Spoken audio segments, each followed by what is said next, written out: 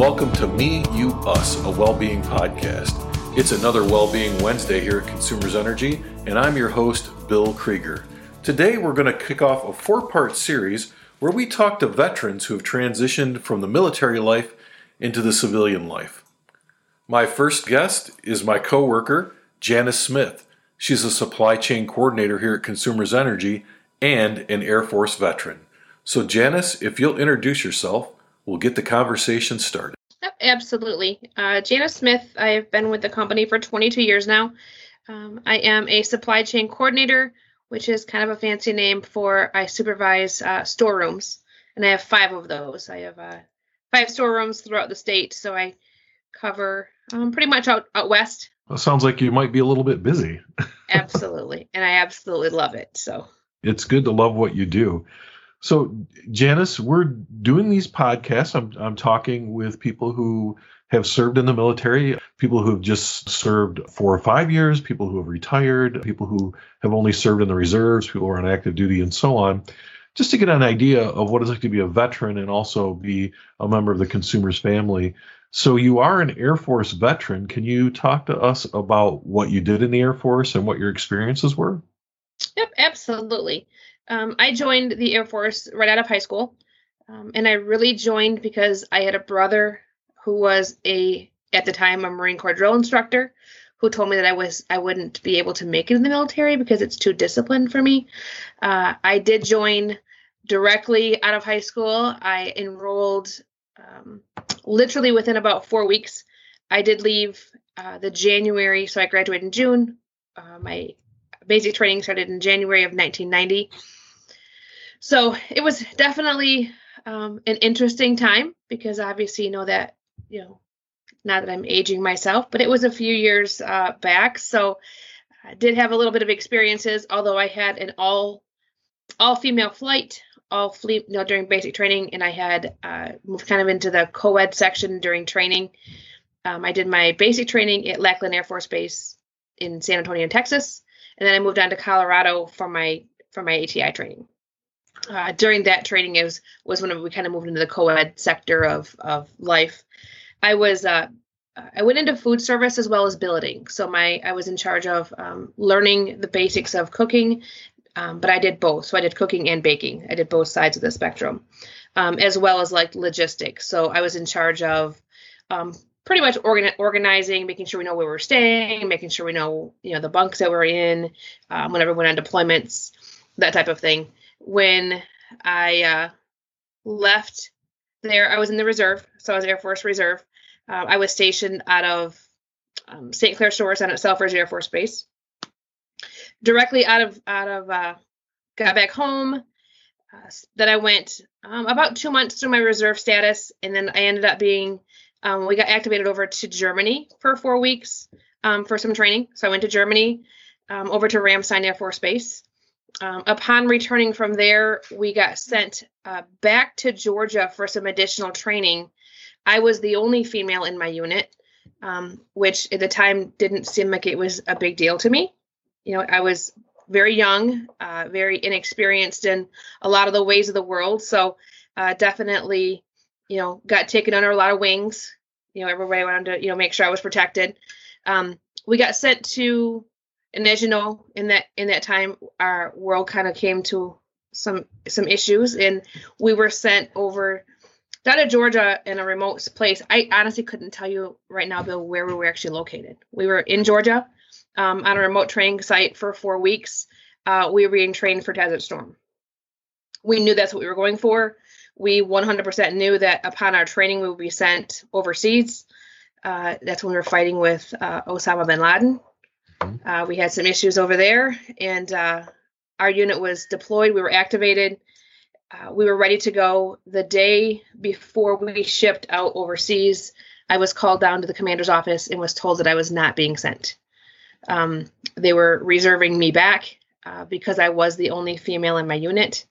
I was not allowed to go. The commander was not going to allow me because of my age, because of my inexperience. Although in my mind at the time, and still today, that's what I signed up for. I wrote that blank check to my country that I will serve if it included, my life, that's what I was serving for. So it was a devastating blow to me. So it was difficult. But I got sent back on a commercial airline, and funny story with that, my mother and father got the call that I was not going. So of course my mom's very ecstatic because she's got, at this point, 2 children who are in the military, concerned over our health. When I actually arrived back at Selfridge Air Force Base, there was some commotion at the guard shack at the gate because the guard shack told my mom that no, that unit left for overseas. So here my mom had this emotional roller coaster that no, she wasn't being sent to, yeah, they were all sent. So when my cab pulled up, because everything was, 100% commercial. I got a commercial airline, I got a cab. When I pulled up, like literally the emotion that she felt was, my heart broke for her because I wanted to go. I didn't want to stay back. So it was a difficult time for me. When my group came back, they came back, all of them came back healthy, which was, amazing for me. And it still bothers me today. And it's been, 30 years, but glad to have served, happy to have served, but also, very happy that we all came back safe. It almost sounds like your brother double dog dared you to join. Yeah, I know that sibling rivalry. So it's interesting because there are all sorts of reasons why people join the military. And when I talk to people, they're all different. And honestly, that one was a new one for me. Working in the DE&I space, we talk about being the only in the room. And it sounds like when you went into your training, you're the only female in this group of males, and it's the military. So traditionally at that time, that was kind of a man's world, quote unquote. What did it feel like to be the only in the room? It sounds like they took care of you, but on the other hand, I mean, there's being the only female in that unit probably came with its own special challenges for you. Most definitely. It definitely was a lot of challenges. I was protected. I will say that first and foremost, my commanding officer, right down to, the guys on the line with me, definitely kind of treated me like the little sister. And they were always, like, I felt though for me that I had to work harder to prove that I had a spot there, where some of them, it was just one of those things that I felt I had to work harder to overcome it, but I would never allow that to be the barrier of why I failed. I continued to push myself. We did find when I was at Ramstein Air Force Base, I actually had a civilian. A lot of times in the food service within the military, there's civilians behind the scenes that do a lot of the cleanup work.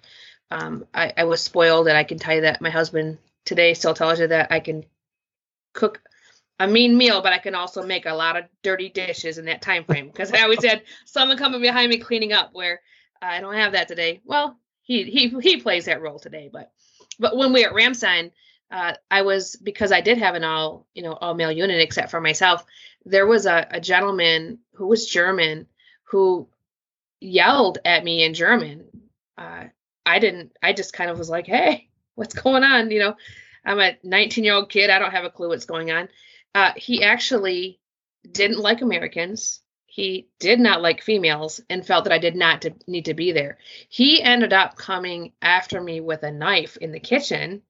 And I still thought, oh, this guy's crazy, but never saw the threat to me until he ended up being removed by the military police because he truly didn't believe I should be in the kitchen, which, I was like, why? Why can't I be in the kitchen? I'm a good cook. But yeah, definitely a time back in that space that was very much different than it is today. So that was probably right around the time where there was this discussion about women in combat and whether or not women should be in combat. And so it sounds to me, and you said it, but I really want to reiterate this. You did all of the same training. You did all of the same work as your male counterparts. And when it came time to do what you had been trained to do, you were held back simply because you were a female. And it sounds to me like that still sticks in your mind today. At that moment, how did that make you feel? It made me feel like I was less than my male counterparts. Although I was physically fit, I was completely trained. I, in my mind, felt and knew that I was ready. But it, with just because they didn't label me because I was female, but because they placed that you're the only female in the unit, you're young, they kind of played a lot of factors into why they wouldn't allow me to go. Mainly being that I was a female. It bothered me. It bothered me a lot. It made me feel like I had to work harder to prove myself. Although as much work as I put into it, I wasn't going to go simply because I was a female, which is heartbreaking when you have put the time and the energy to train for it. They didn't look at me at my ability. They looked at me at my gender. Again, seems patently unfair. I think things have changed quite a bit since then. I think there's still a ways to go. So let's fast forward a little bit. You're in the Air Force Reserves. At some point, you transitioned into the civilian world. So can we kind of talk about how you left the Air Force and then, what happened after that? So when I went in active reserve, I actually had made a move from Michigan down to Georgia, and they didn't have a unit for me down there. So I moved from that military space into the civilian space, and when you join the workforce, if you will, outside of coming off the military, what you find is people believe that you're abrupt.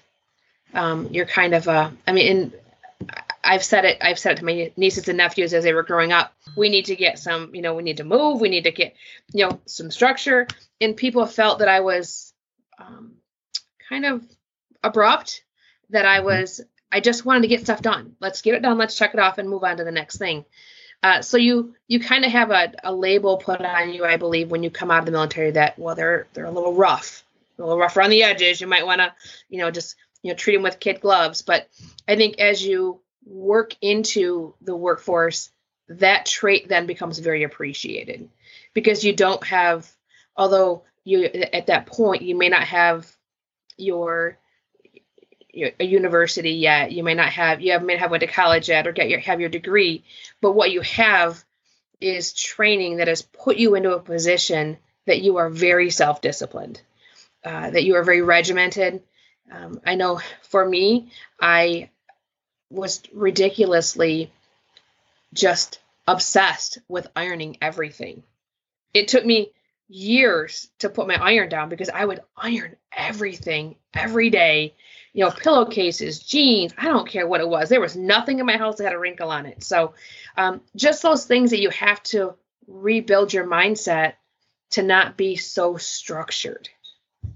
But it actually is, was a great transition for me. I had zero issue with it because I went into an industry that appreciated that. So I didn't have any trouble at all, but I stuck out sometimes like a sore thumb because I was very much, methodical and by the book. Yes, and understandable, because when you're in the military, that's how you have to be a lot of the time, right?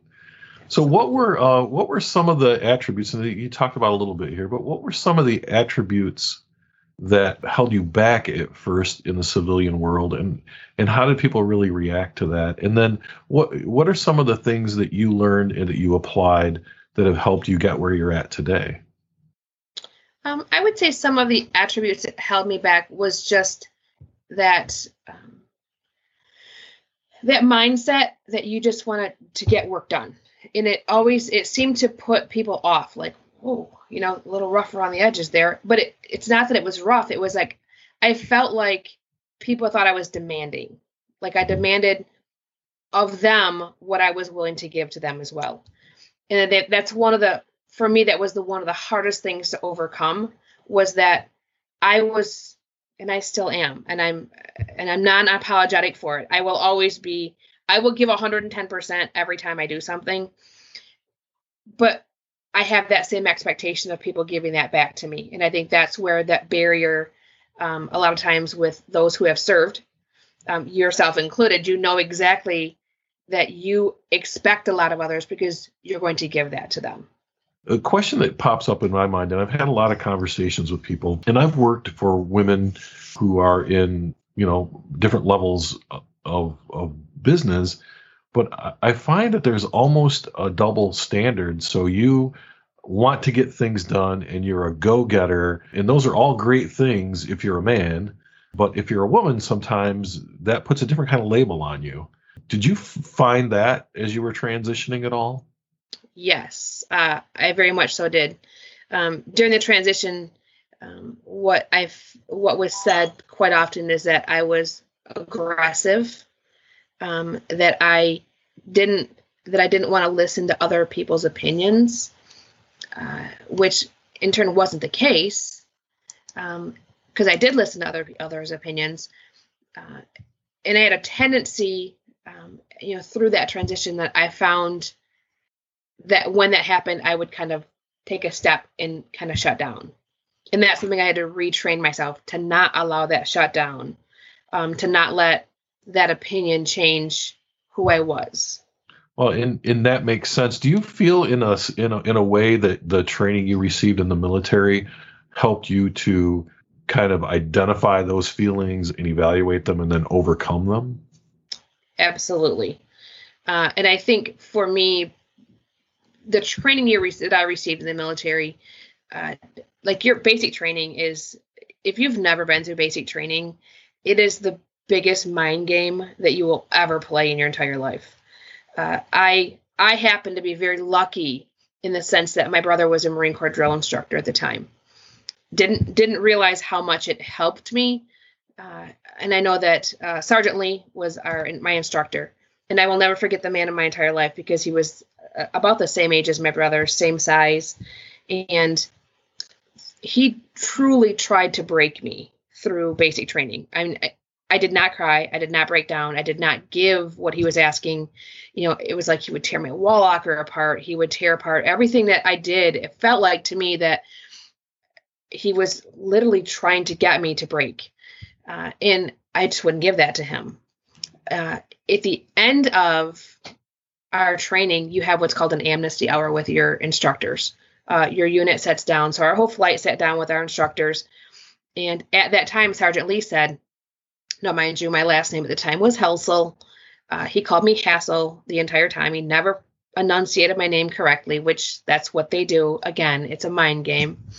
And he said, hey, Helsel, do you want to let anybody know your secret? I'm like thinking to myself, what is my secret? I didn't do anything. I didn't do anything.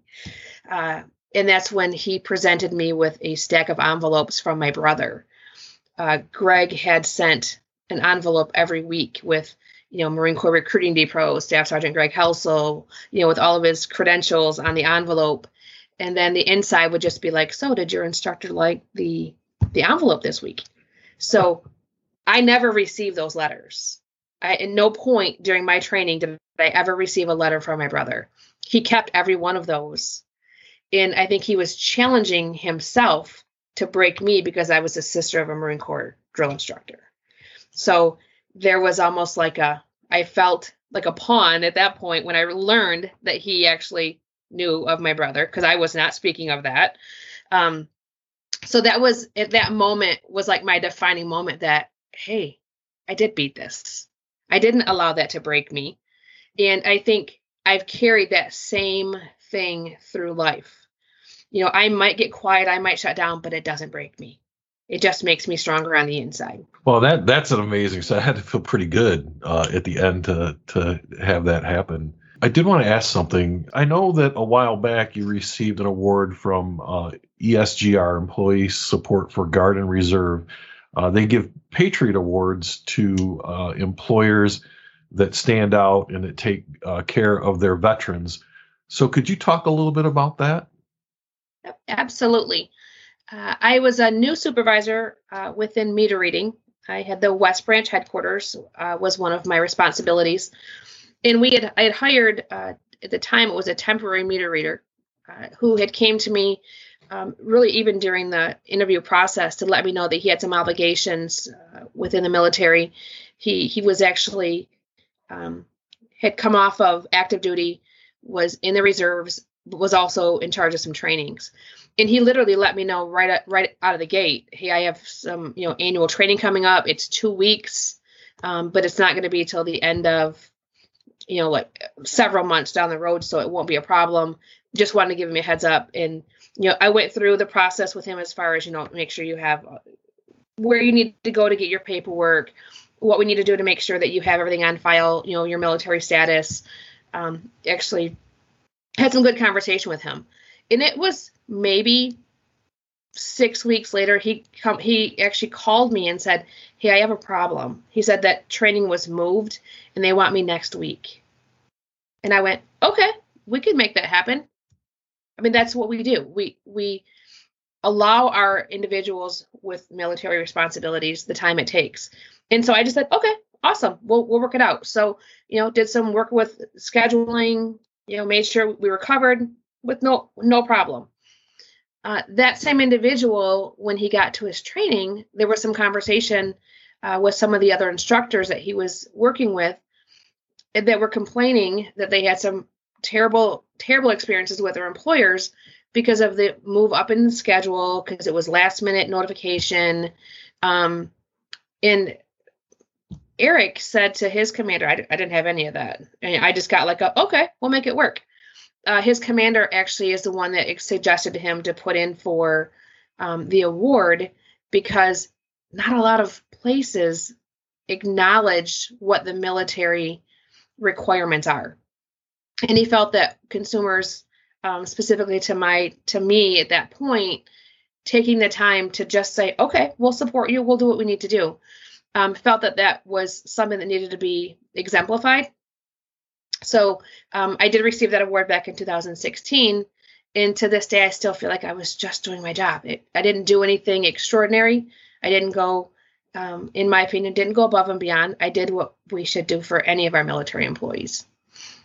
Well, and I think that comes from working for a company. I mean, here at Consumers Energy, we are very veteran friendly, and that allows our supervisors to feel empowered to take care of their veterans like you did. I mean, you didn't have to make a phone call and ask your boss if this was okay. You just knew that we're going to take care of this guy, and you took care of him. And there was no harm.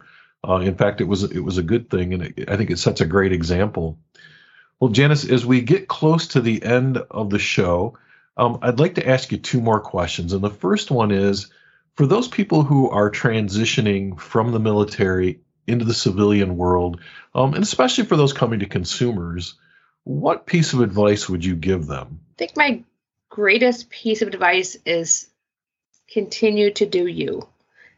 Don't falter. Don't hide yourself behind something that you believe that we're looking for. Be you.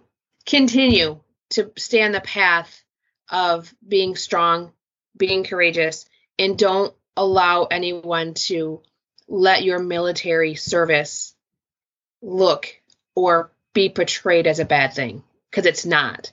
It's an amazing thing that anyone would step up to the plate to write that check that says, I have a blank check for the military, for our country.